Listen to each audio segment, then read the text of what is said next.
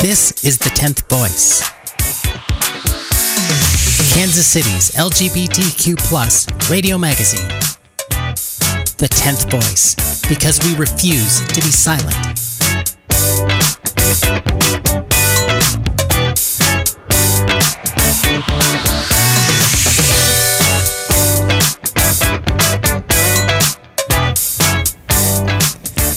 Hello, KKFI listeners, and welcome to Trans Talk, this week's edition of The 10th Voice. This is Una here in the studio downtown at our world headquarters at 39th and Main. I'm in the studio with Rachel, who is running the soundboard, doing engineering, looking awesome in her black top, probably recuperating from pickleball injuries.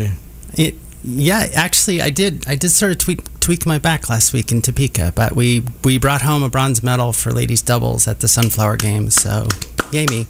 Wow, you get so many pickleball medals. I mean, are you going to have to take like a shop class to build a trophy case or something? Fortunately, I was able to take a shop class because I went to school in an era where that existed still. So. Oh, wow. And I see you still have all your fingers, so that's good. Our other producer of the 10th Voice, Fiona, is at home where she is resting in Cat and Dog Central and joining us by Zoom. Hello, Fiona. Hello, Una, and hello, Rachel. Anything going on there? This is banter time. You're supposed to have some witty banter. The cat is still guarding the window because obviously he's afraid that if he didn't prop it up sufficiently, it might fall out of the house. And he's doing sterling work making sure that that window stays attached to the house. That seems like a good idea. Yeah, there's so many things I could tell you about what we've had to go through with our house lately, but we're not here to talk about my problems directly. We are going to start out with the transgender news of the month as presented by my sister Nightshade, my alter ego. Then we are going to interview Scott Casey and Gavin Schaefer, two community activists from Blue Springs who are trying to get a ban on conversion therapy against minors passed by the city, and their long struggle, which has come up against a few roadblocks, misdirections, kind of like Main Street out here, where everything's all being routed around. It is. It's like a big chicane, like a over the road NASCAR race. I don't know why I had to turn left 7 times to get into the station, but there you go. After that, we're going to have a little roundtable discussion about what activism really means, using a real-world example of some things I saw last weekend that disturbed me. Now, that could be a lot of topics. That could be... Yeah, it's definitely worth hitting record on right now. But yes. And then, of course, Fiona is going to finish up with the community calendar update. But first, let's hear a little bit of the transgender news of the month.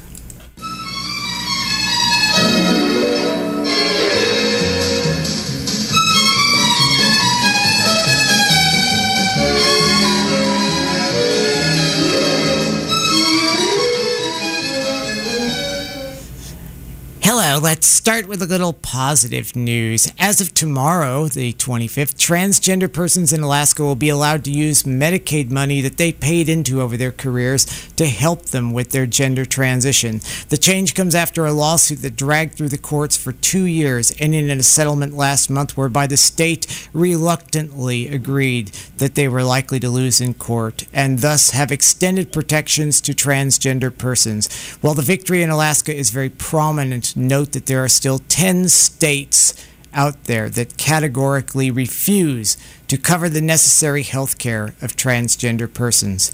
In late July, 2 LGBTQIA+ Biden administration appointees to the Department of Defense were unanimously confirmed by the U.S. Senate. Gina Ortiz-Jones was confirmed as Undersecretary of the Air Force, becoming the first out lesbian to be an Undersecretary of any branch of the military.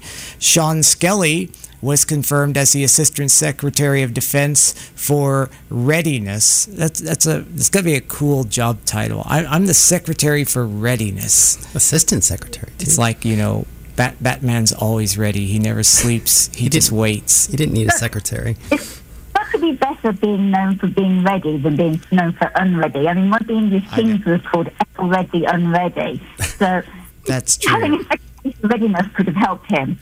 I'd hate to be the Assistant Secretary of Unreadiness. But this makes her the highest ranking out transgender person in Defense Department history, and only the second trans person ever confirmed by the Senate. You may recall the disgraceful episode that Dr. Rachel Levine, the Assistant Secretary at the Department of Health and Human Services, went through, being grilled for hours by Republican senators who tried to accuse her of being in favor of child mutilation, sexual torture, and beatings by Catholic nun dominatrices in leather gear. Actually, wait a minute. Catholic nun dominatrices in leather gear? Did anyone check the sources on this? Make sure that you give them my special email so I can talk at length with them about... Anyways, the ACLU has been fighting the onslaught of right-wing hatred at the state level in America and has been pretty successful so far. First, a federal judge in Arkansas has issued an injunction preventing the state's ban on gender-affirming health care for minors from going into effect. The judge granted the injunction in response to a lawsuit by the ACLU on behalf of 4 transgender youth and their families, as well as 2 doctors. The decision doesn't strike down the law per se, but blocks it from proceeding while the suit is underway.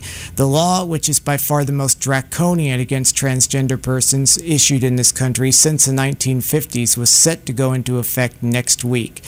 Then a judge in West Virginia issued an injunction against the state's law barring transgender athletes from competing on school sports teams under their gender identity. This means that the state cannot enforce the law against Becky Pepper Jackson, an 11-year-old trans girl who brought the case, while her suit is pending, so she can now try out for the girls' cross-country and track teams at her school. Meanwhile, hordes of angry Karens and Darrens swear that they will flood the school board meetings with a, quote, Trump wave of justice, unquote. Never such a poorly juxtaposed set of words, Trump and justice, in the same sentence. Truth. That they're going because they have to fight the, quote, transgender menace, unquote. And just to recap the news from 2 weeks ago, another federal judge has blocked enforcement of Tennessee's newly passed law mandating that any public building or business prominently note whether or not transgender persons could be allowed in their bathrooms. However, California had mixed results with lawsuits dealing with trans seniors. First, an appeals court found that even deliberate, intentional, blatant misgendering and dead naming of senior care patients was religiously protected speech, and thus could be done with impunity towards them. However, the same court also found that transgender seniors had an absolute right to be housed with others of their same gender identity. That being said, while a transgender woman could be housed with other women in the facility, staff would be free to openly call her a man, use her dead name, and even make crude references to her genitals in front of the other female residents. Words absolutely fail me. Transgender woman Taya Ashton was found shot to death on July 17th in her apartment in Suitland, Maryland, making her the 31st trans, non-binary, or gender non-conforming person known to have died by violence in the U.S. this year. Police found her shortly before 10 p.m. dead from a single gunshot wound. She was only 20 years old. Deallan Devonta Price, age 27, is charged with first-degree and second-degree murder, among many other crimes. Although it is not confirmed if the crime was a hate crime, it appears nonetheless to have a link to Ms. Ashton's gender identity. We reported last week, or actually 2 weeks ago, about an alleged incident at a Los Angeles spa where a single woman reported that a transgender woman exposed her genitals in the women's changing area. However, as there were no witnesses nor even camera footage showing the alleged perpetrator entering or leaving the spa, clothed or unclothed, it was widely suspected to be a hoax. Nonetheless, 2 weekends of violent protests at a spa have been organized by right-wing activists, leading to the police arresting dozens last Saturday and firing rubber bullets when the anti-trans protests turned violent. The incident became extremely strange and scary, with mask and riot helmet-wearing protesters claiming that they were being supported by Donald Trump himself and making references to the spa being part of the so-called Pizzagate conspiracy network, and claiming that QAnon had posted secret information that the spa always being used as a front for child sex slavery by transgender women. Some anti-transgender protesters even wore shirts calling for the murder of so-called leftists by Chilean death squads. He may be out of office, but the raw hatred and raw bizarre hatred given free rein by Trump shows no sign of slacking off. And speaking of those who feed off the hatred out there, U.S. Representative Marjorie Taylor Greene, one of our favorites, noted for her various anti-LGBTQIA and conspiracy theory antics, has called for the prosecution of those who raise transgender children, referring to it as, quote, liberal-backed child torture, unquote.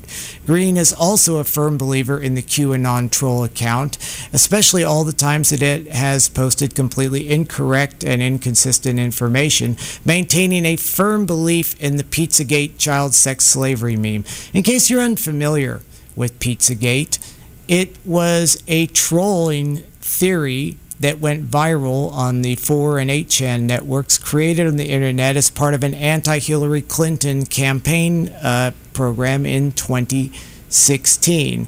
And it made claims that Democratic elites were trading child sex slaves, just like Pokemon, basically. Gotta catch them all, right? In a nationwide network of satanic-driven, depravity-funded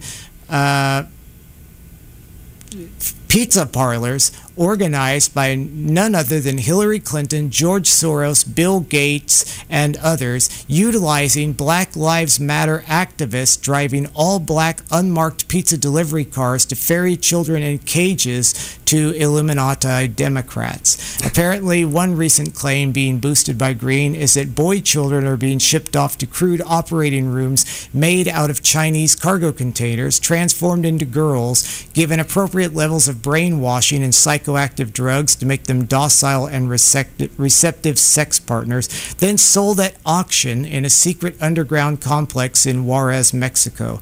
And just remember, folks, the good people of Georgia voted her into office with a 74% margin. Excuse me, not a margin, 74% of the vote. Yeah. And finally, the roast of the month goes once again to J.K. Rowling. I think Caitlyn Jenner is still in the lead by about a 2-to-1 margin in terms of roast, but Rowling, whose handlers and personal trainers are the best in the world, are working diligently in pushing their candidate in the race to the bottom.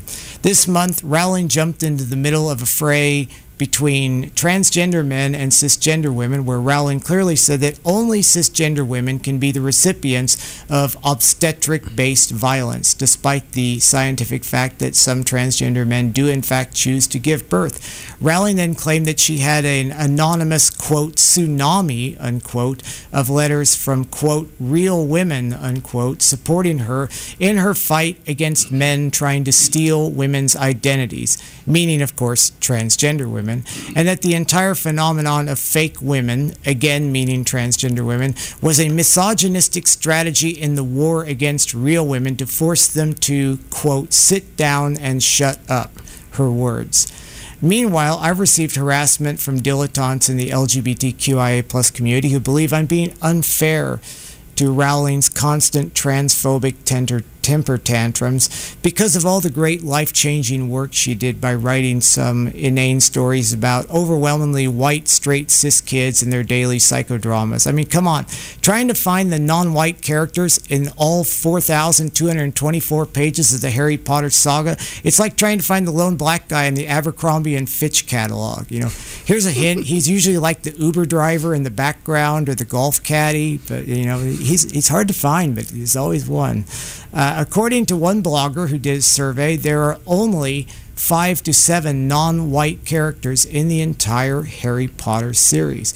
And you can forget Rowling's attempts to retcon Hermione as black because she very clearly is described as being whiter than Bavarian sour cream in the books. You know, for all the folks lamenting that Jeff Bezos didn't spend his money giving free stuff to all Americans for one reason or another, not one person has mentioned that Rowling could provide life-saving, life-altering surgeries for about 75,000 transgender persons in the UK under the National Healthcare Program, and she would still have more than $100 million left over to sit in her mini palace and blog all day about how transgender women are using their genitals as weapons of mass destruction.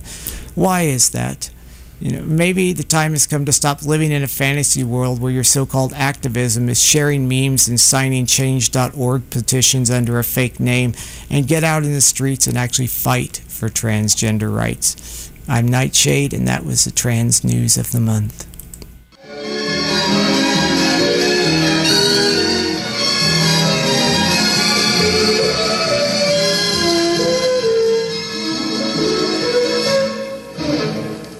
And welcome back to Trans Talk, this week's edition of the 10th Voice. I finished off the news rant there with a little note about what's real activism versus, slacktivism, for lack of a better word. We have two real activists on our Zoom meeting right now that are joining us today.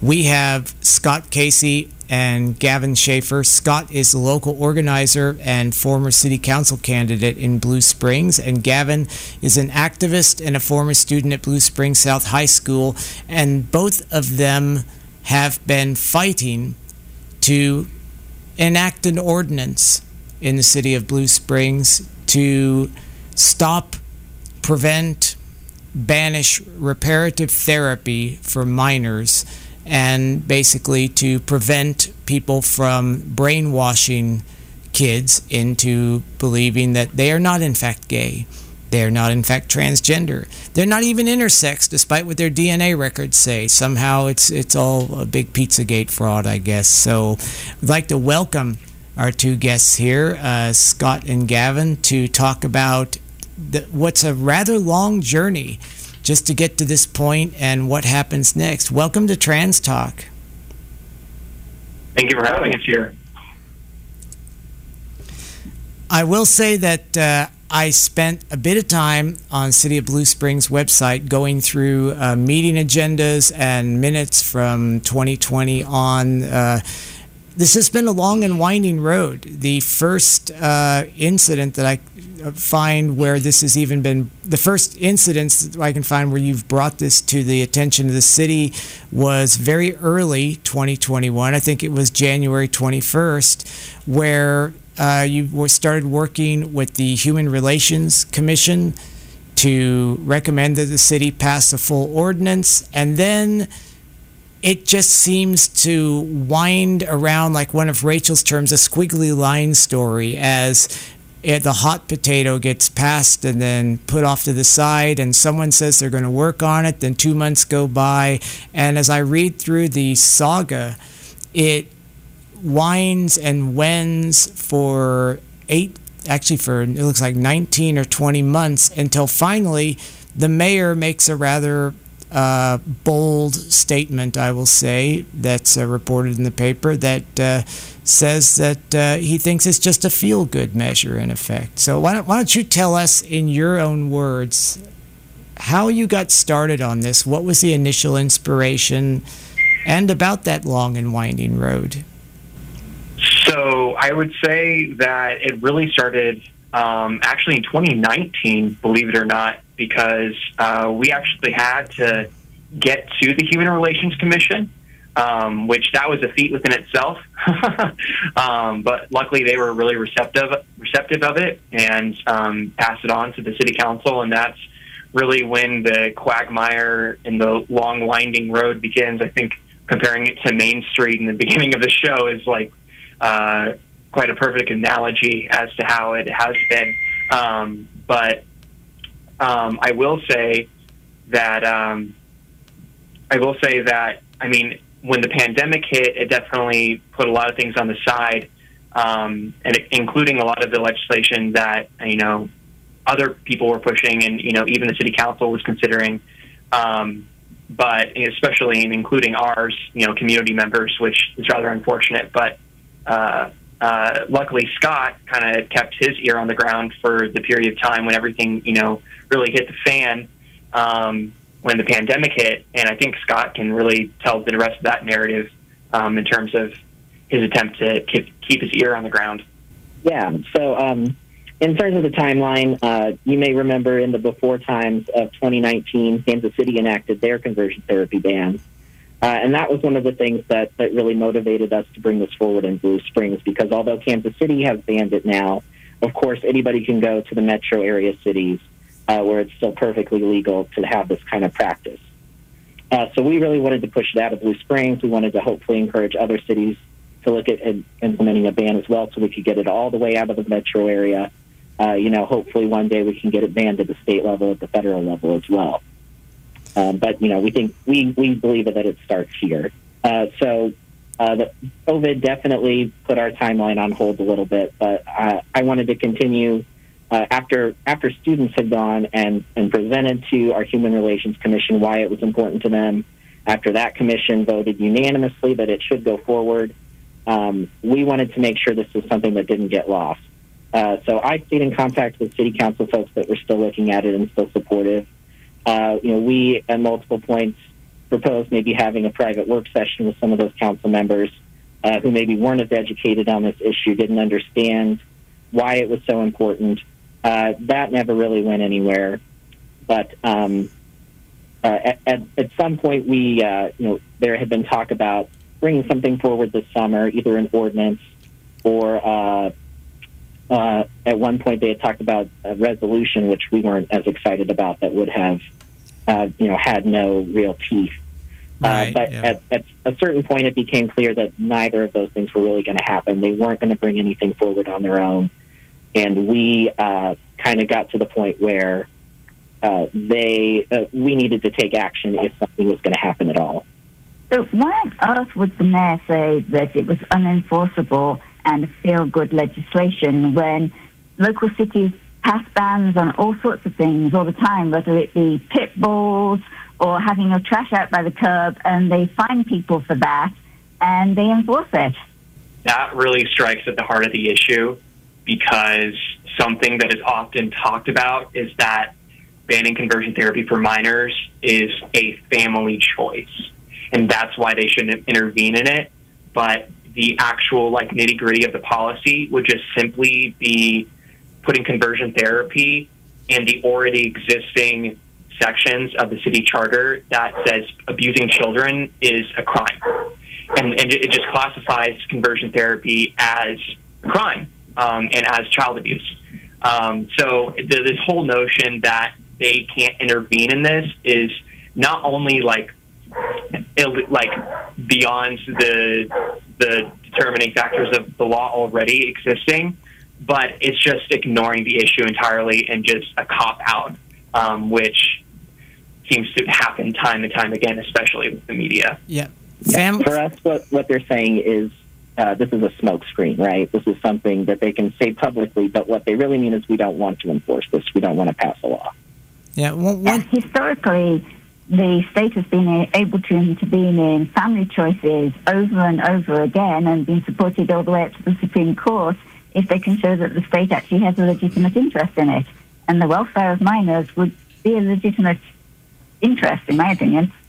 I mean, we would agree with you. Once you start riding that family choice horse, it can take you to strange and scary places. Like, what if your family's choice is that your kid go to school nude? How dare the city intervene in that? I mean, or what if you want to practice human sacrifice because that's your family's religion? Obviously the city couldn't do a thing about that, right? And you're right. It's a smokescreen, and without naming any names or giving any reference, was there a personal connection of someone you knew that spurred interest in this, or was it just for the common good that you got interested in this subject?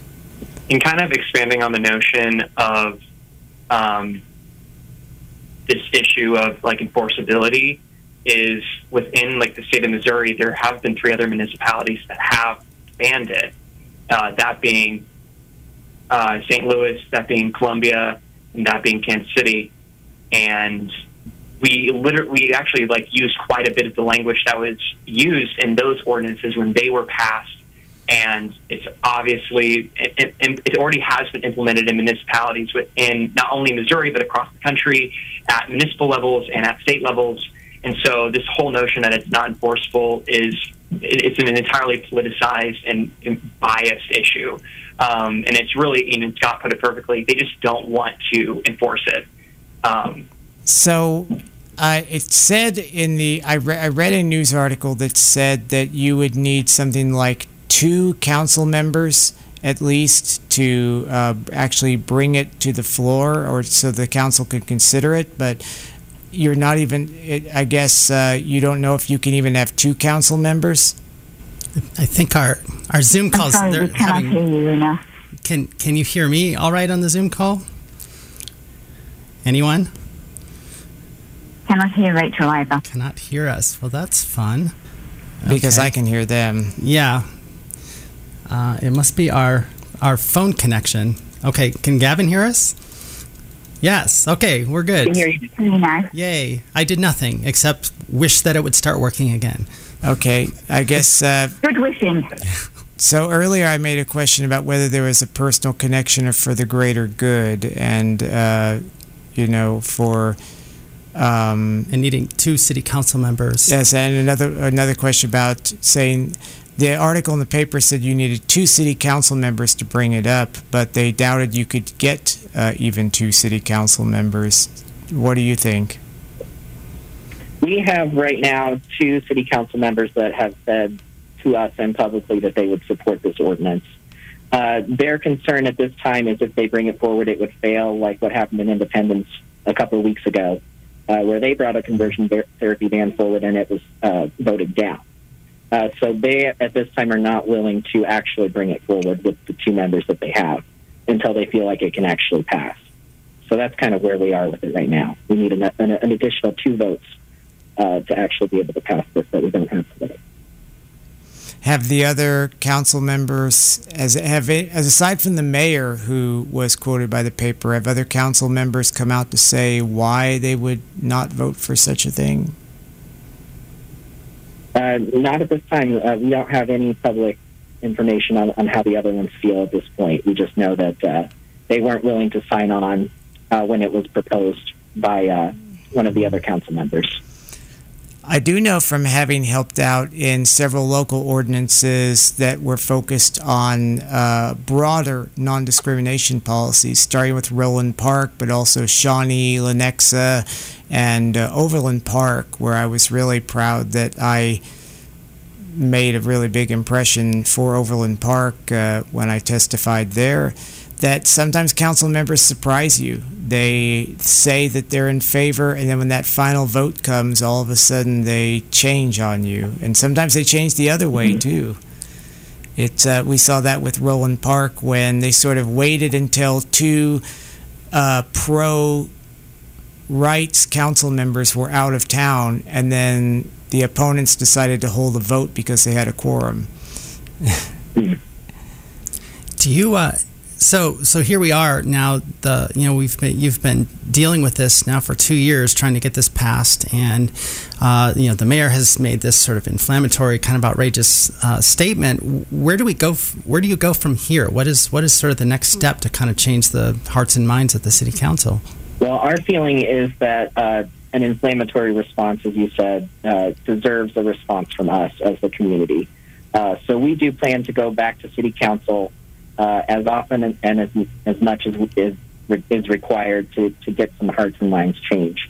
We think it's going to take community effort and community involvement to really convince anyone who's still sitting on the fence that this is something that needs to get passed. I don't know if we'll get the mayor's support at this point, but we don't really need it if we can get other members of the council on board. Oh, go ahead, Fiona. I was going to say, do you feel it's worth actually having the motion brought forward anyway so that people can find out their actual council members' position on things by having a vote and by seeing their statements? Our strong preference would be for it to pass when it comes up. So we do understand the hesitancy there. There is a lot of resistance from council members to hold multiple votes on the same issue. So we don't want to get into a position where they don't want to bring it back up again for a long time. So that'd be the only thing with that particular issue is we don't want to see it voted down and then dropped completely. But, at a certain point, if they're going to refuse to do it anyway, we do think a vote is better than nothing at all, for sure. The government wants to. And something that kind of like represents that really well is that there was a housing protection expansion for LGBTQ individuals within the community, but that exact issue was brought up 2 years prior, and they voted it down. And so it took like another 2 years to get that back up. And not only do they not like repeating things, but they also have some hesitancy when it comes to protecting queer people. So it's unfortunate and horrific, but it is the status quo that we're currently working with. Now, there was a quote. All right, did you have another thing? I was just going to say, I guess that it's probably fairly easy to work out people's positions if the council body is very similar to that makeup that voted initially against expanding protections there. You would have an idea of people's positions and likely voting way. Yes, absolutely. Now, I'm going to refer to something that was reported in the Blue Springs news here and it's going to be a little bit on the edge, so people out there, open up your email, start your complaint letters into the station and everything. But the mayor emphasized that no one should be discriminated against, and human beings should be treated, no human beings should be treated unfairly. And as a 74-year-old black man, he can write the book on discrimination. And I'm like, no, honey. That's like me as a whiter than mayonnaise person saying, I understand what black discrimination is like because I'm trans. You don't have any idea, Mr. Mayor. And that is really there's so much to unpack in such a short statement. I don't even know what to say. Not all discrimination is equal, and discrimination is intersectional and insidious and comes at you from all angles. And I mean, that's just a horrible thing for someone to say. Absolutely. And an interesting note, he's been the mayor of Blue Springs since, I believe, 2008 was when he was originally elected. In that time, we have not passed any major non-discrimination ordinances other than the Fair Housing Ordinance brought forward by students a few years ago, which he also resisted. Blue Springs doesn't have a non-discrimination ordinance of any kind for employment, so it's still perfectly legal to discriminate against color, gender, sexual orientation with terms to employment within city limits. So I would say, he claims to have that concern, but in terms of action, he hasn't really done anything to promote that. Well, some of those are banned on a state or federal level, like employment discrimination with regards to someone's colour. But notably, the ones for LGBTQIA people are not included in those. So he's very carefully not advanced anything at all citywide, even to reaffirm the federal levels or expand protections. Absolutely. Do you have a sense of is the resistance to this measure being driven by the mayor, or are there other members of the city council that are also sort of against it? And do you have a sense as to why that is?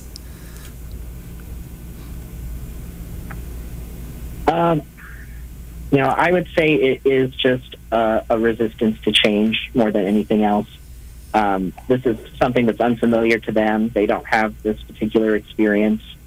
They don't know people that have had this particular experience.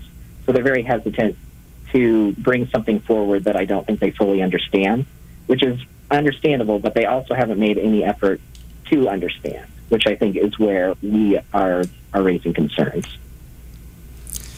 Yeah, I know this issue also oftentimes gets sort of convoluted with religion too, because a lot of conversion therapy things are religiously driven by religious organizations and churches and things, and then they sort of step back on the religious freedom. I think they all platform. are. I've never seen one that did not have a religious connection. Yeah. Something that I think is worth talking about is, while this is it is considered abuse, and there are legal jargony definitions as to what is child endangerment, what is child abuse. Something that is really heinous about all of this is that it really is one of the worst manifestations of spiritual abuse and spiritual trauma. Every queer person that I know has some ounce of, spiritual trauma, and conversion therapy or palliative therapy, because it's so often, associated with a religious institution, just is really the worst manifestation of that. And so, while this is for in writing, this fight is for getting things in writing, it's also something that, I feel like a lot of people of faith can relate to, and a lot of people of faith that are queer. It's incredible. Were driven out of their churches and out of their faith communities when they came out, whether as gay or whether as trans. So many people end up losing their faith and losing their religion and something that was a really important part of their life. So we're like the money lenders driven out of the temple. Exactly. That is in the Bible, I think. I'm a Hindu, so sounds familiar. It sounds familiar. So I do know that there is going to be an August 2nd City Council meeting to continue the conversation, and I know that you're hoping that there's voices to really help explain and to talk right down to earth in a language that everyone can easily understand. If there's people that are interested in helping out or speaking or being there for support, how could people get in touch with you? Do you have a Facebook page or some place that you're organizing this from? We do have a Facebook page. It is called Blue Springs Conversion Therapy Banners. So that would be the absolute best place to go to be up to date on what our next course of action might be, or how people can get involved to potentially help us out and get this passed in Blue Springs. Blue Springs Conversion Therapy Banners. Is that one word or just? I see Fiona's trying to look it up right now. It should be separate words, I think, on Facebook. It'll probably pop up. There can't be that many Blue Springs out there, hopefully. I hope not. I really think this is a very vital topic, and I really know that I speak for the entire 10th Voice team when we say that it's really refreshing and touching and powerful that you two are out there and that you have the dogged determination to keep this thing going for so long and to keep being those people that stand up and make their voices heard, not just, sharing memes or whatever, but you're out there and you're actually trying to make positive change. And I want to personally thank you for the work that you're doing. Well, thank you for all that you're doing out here as well. This is a huge help to us to kind of get the word out. Anybody that has been through conversion therapy or has felt this kind of discrimination, having them be able to share their story with the city council members, or be able to educate the broader community about why this is an issue, I think that would be so impactful. So if any of your listeners are people that are in Blue Springs that would maybe want to share their story, we want to provide them the opportunity to do that. I think that is a great way to put it, and I think that the conversion therapy experiences of other cities too would apply. I know we had several people when Kansas City's ordinance was debated come forward to speak. So we wish you all the best. Let's repeat one more time how people can get in touch with you. It was Blue Springs Conversion Therapy Banners on Facebook, correct? Yes, that's it. Okay. Any final thoughts, Rachel or Fiona? I just think that this this practice of conversion therapy is so heinous and barbaric, and I've listened to several folks who have been through this and have friends who went through this as kids, and they're still scarred to this day from that experience. I mean, it's traumatic, and it really is child abuse, and it's something that does need to be banned and to be ended. And I also applaud you for doing this on a local level, because as more and more communities do it, it does show that there is a groundswell of support for this. So hopefully, this can then raise up to a state and federal level. But sometimes the only thing you can do is, to start locally. And so that's what you're doing. I thank you for all your effort, because it's definitely something that needs to end. Thinking of starting locally, do you only want people from Blue Springs to come to the meeting, or anyone that is local and can share and educate their experience? We would welcome anyone who wants to come and share. This is obviously an issue that's going to impact all of the Kansas City area. If there's even one city that still allows this practice, that puts every child at risk in the community. So please, while we really want folks from Blue Springs, because we know that they will, get the attention of the city council members, anybody who's had this experience, I think that would be worthwhile if they want to come share. Or write to our city council members, or whatever they want to do. Thank you for that, and thank you for your work on this. It is so important. Thank you. Scott, Casey, Gavin, Schaefer, thank you so much for joining us today on Trans Talk, and we wish you the best, and thank you. Thank you for having us. Thank you. We're going to go to a short station break, then come right back for a little bit of dialogue and then the community calendar, so stay tuned.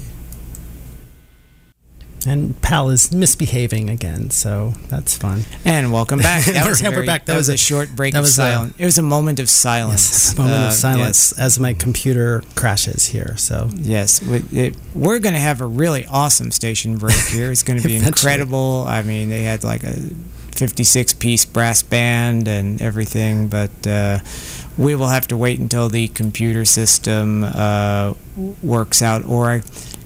And I just saw Rachel's eyes get really, really, really wide, and one of those looks of absolute horror that you sometimes see in a film. But you don't like seeing your sound engineer have that look on her face.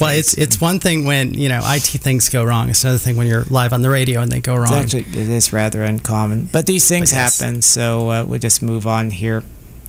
I want to talk a little bit about the subject of community and whether or not there is a trans community or a trans family. When I first really came out and started meeting people in the Kansas City area in 2012 in the transgender community, I had this sort of, I don't know, grandiose idea that we were all one giant family connected together. We were all siblings. We were all a dysfunctional, crazy, nutty family that sometimes hates each other, sometimes loves each other, but that we were a big old family. And over the years, I found out, of course, that notion is wrong. In fact, a very good friend of mine, Eve Golden, summed it up, a transgender author who transitioned way back in the very early 70s. She said she felt the same way too back then. And after a couple of years realized that no, we really only have one thing in common. And although it is a very profound and very meaningful and very earth-shattering thing in common, we're all very different people. And this was exemplified to me when I was at a local nightclub where I normally go.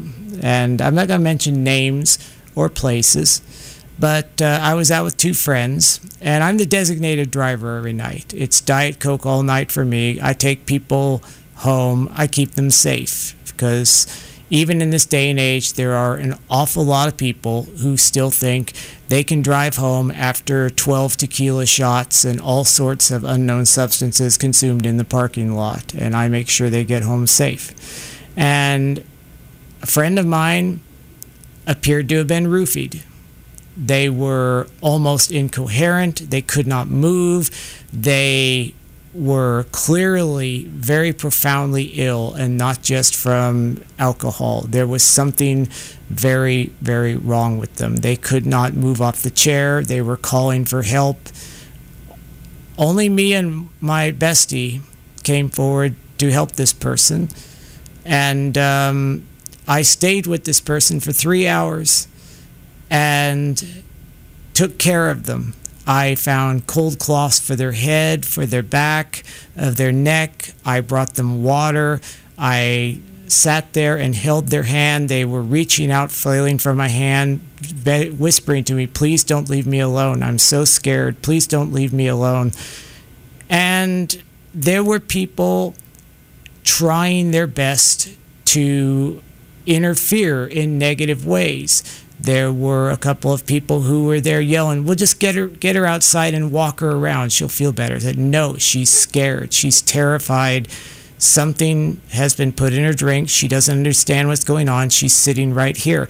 I almost came to the point where I had to have blows with a complete stranger who was drunk, completely, blasted drunk, trying to take my friend away against their will. And there were several other members of the trans community nearby, people that I've known, some of them who I've known for 7 or 8 years or more, and who also knew this woman that was sick, who had been victimized. And I tried asking them for help, and they turned away. One of our own in our community was in very dire straits, and aside from me and my bestie, is doing a lot of good work, but she imbibed a bit because, of course, I'm the driver, so that lets everyone else do that. And people looked over, and some of the people in the community smirked.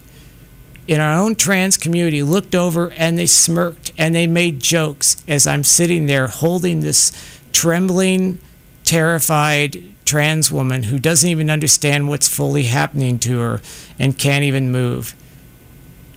And I thought, this is our trans family.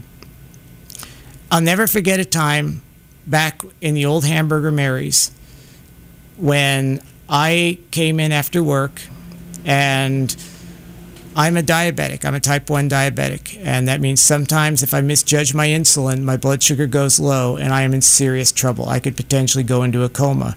I came in to Hamburger Mary's, and as soon as I got in, I realized that the only thing keeping me upright had been my car seat, because I was stumbling, I was almost incoherent, I was having trouble even speaking.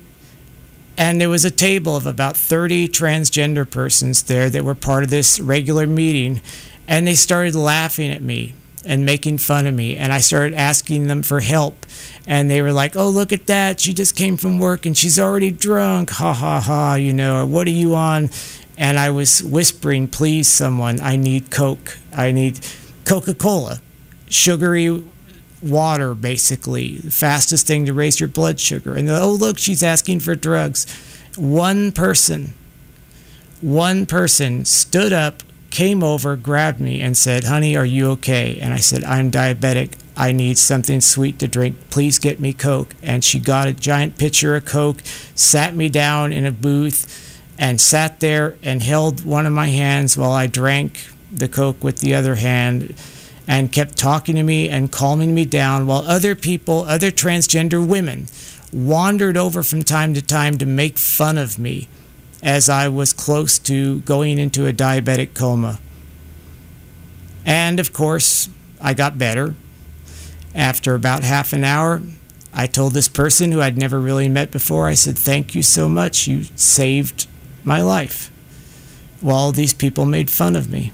And that person became my oldest friend in the community. Sometimes it just takes one person to stand up and do the right thing. When you see one of our community in trouble, when you see one of our community that needs help, it doesn't matter if you know them. It doesn't matter if they're your friend. And I've been in the community, I've been out as an activist, I've known hundreds and hundreds of people I know I have lots of friends and I have lots of enemies. If my worst enemy that I hate from the bottom of my heart was in the same situation as his friend that I helped last weekend, I would have done exactly the same thing for them. I would have sat there and held their hand and made sure that no one messed with them, no one tried to take them away, no one scared them until they got over it and felt better. That's a community. That is a community. And like I said, I'm not naming names, I'm not naming places, but I do want to appeal that when you see one of our community, the broader community, or even anyone out there that clearly needs help, do the right thing and be that person that stands up and at least offers to go get a rag full of ice to put on the back of their neck, or at least offers to be the person to try to run and arrange an Uber or something. Just do something, whatever you can, to help them. Because goodness knows, this world really doesn't like us very much in general. You know, even the most optimistic polling shows that barely 50% of Americans really even accept that we have any valid existence whatsoever, that we even have a right to exist. So life is hard enough as it is, and we've got to stick together, and we've got to be there and be brave enough to stand up and be that person that walks over and finds out, is everything okay? And that's what I do. If I see a drunk person who is out of control, it doesn't matter if they're trans, lesbian, gay, bi, whatever. I don't notice that. I notice they're in trouble. And I say, excuse me, can I help you? Do you need help? Can I get something for you? What can I do to make this better? So please think about this. Think on these things. Fiona, do you have some comments as well? Rachel is trying to fix Pal here, I'm afraid. So I'm not exactly sure what's going to happen at 2 o'clock. I don't know if you want to talk about the community calendar, or if you want to comment more on what I was talking about. I think it's really important. And the other thing is, even if you had been drunk rather than having an insulin reaction, you still should be taken care of and looked after rather than being mocked. People can die from alcohol poisoning. You shouldn't be sitting there and saying your friends, your family, people in your community should just be mocked because they had one too many drinks. They still should be sat down and large amounts of coffee poured into them, and if they're still not recovering, maybe even taking them to urgent care or something. Just because it might be alcohol doesn't mean abandon them. And there are ways to help and ways not to help. There was one very aggressive cis person who was getting in my face, actually putting hands on my friend. They don't know my friend. They don't know them. They've never met them. They're putting hands on their body saying, come on, I'm going to force her to walk outside because the fresh air will do her good.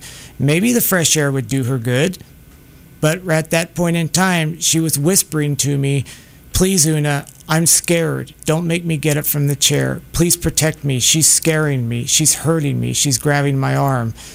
And I'm to the point where all 5 foot 407 pounds of me is about to have to start laying down justice to protect this person. And believe me, I would if it came to that. And for all you know, if your friend had been roofied, for all you know, that was the person who had actually roofied them, and that's just the way to get them out of the bar and taken home.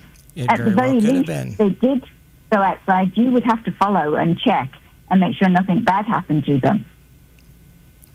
It is just something when I think about what family means. You know, Robert Eads, who was the transgender man who's most notable for his autobiographical film Southern Comfort, came up with this saying in the early 90s. He may not have been the first one to ever come up with it, but it's very apt. It's your chosen family versus your blood family.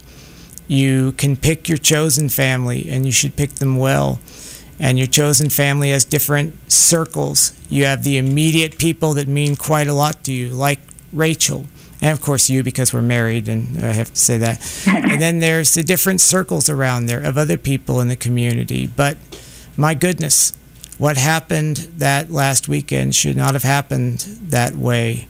And you remember I got home about 3 hours late because of that, because I was not going to leave that person's side until I knew that everything was okay.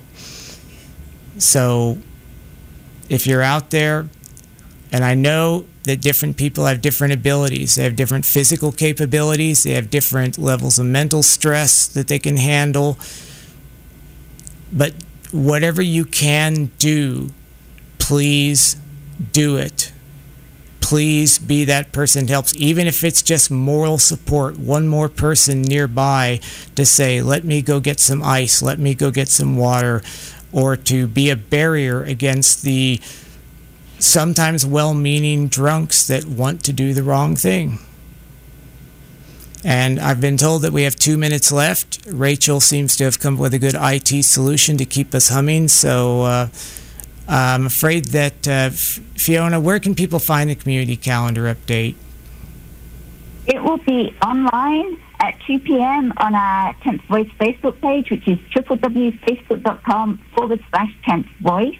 And I do want to call out quickly that there is a brand new KCCI Queer Youth Meetup, which is totally new, first and third Tuesdays of each month, and it's in person. And I know our youth have been missing that over the last year or so I wanted to call that out quickly. I would like to thank everyone out there for listening to Trans Talk, this week's edition of the 10th Voice. Coming up next, we have This Way Out, followed by Wings, and then Every Woman. And you have been listening to 90.1 FM, KKFI, Kansas City Community Radio.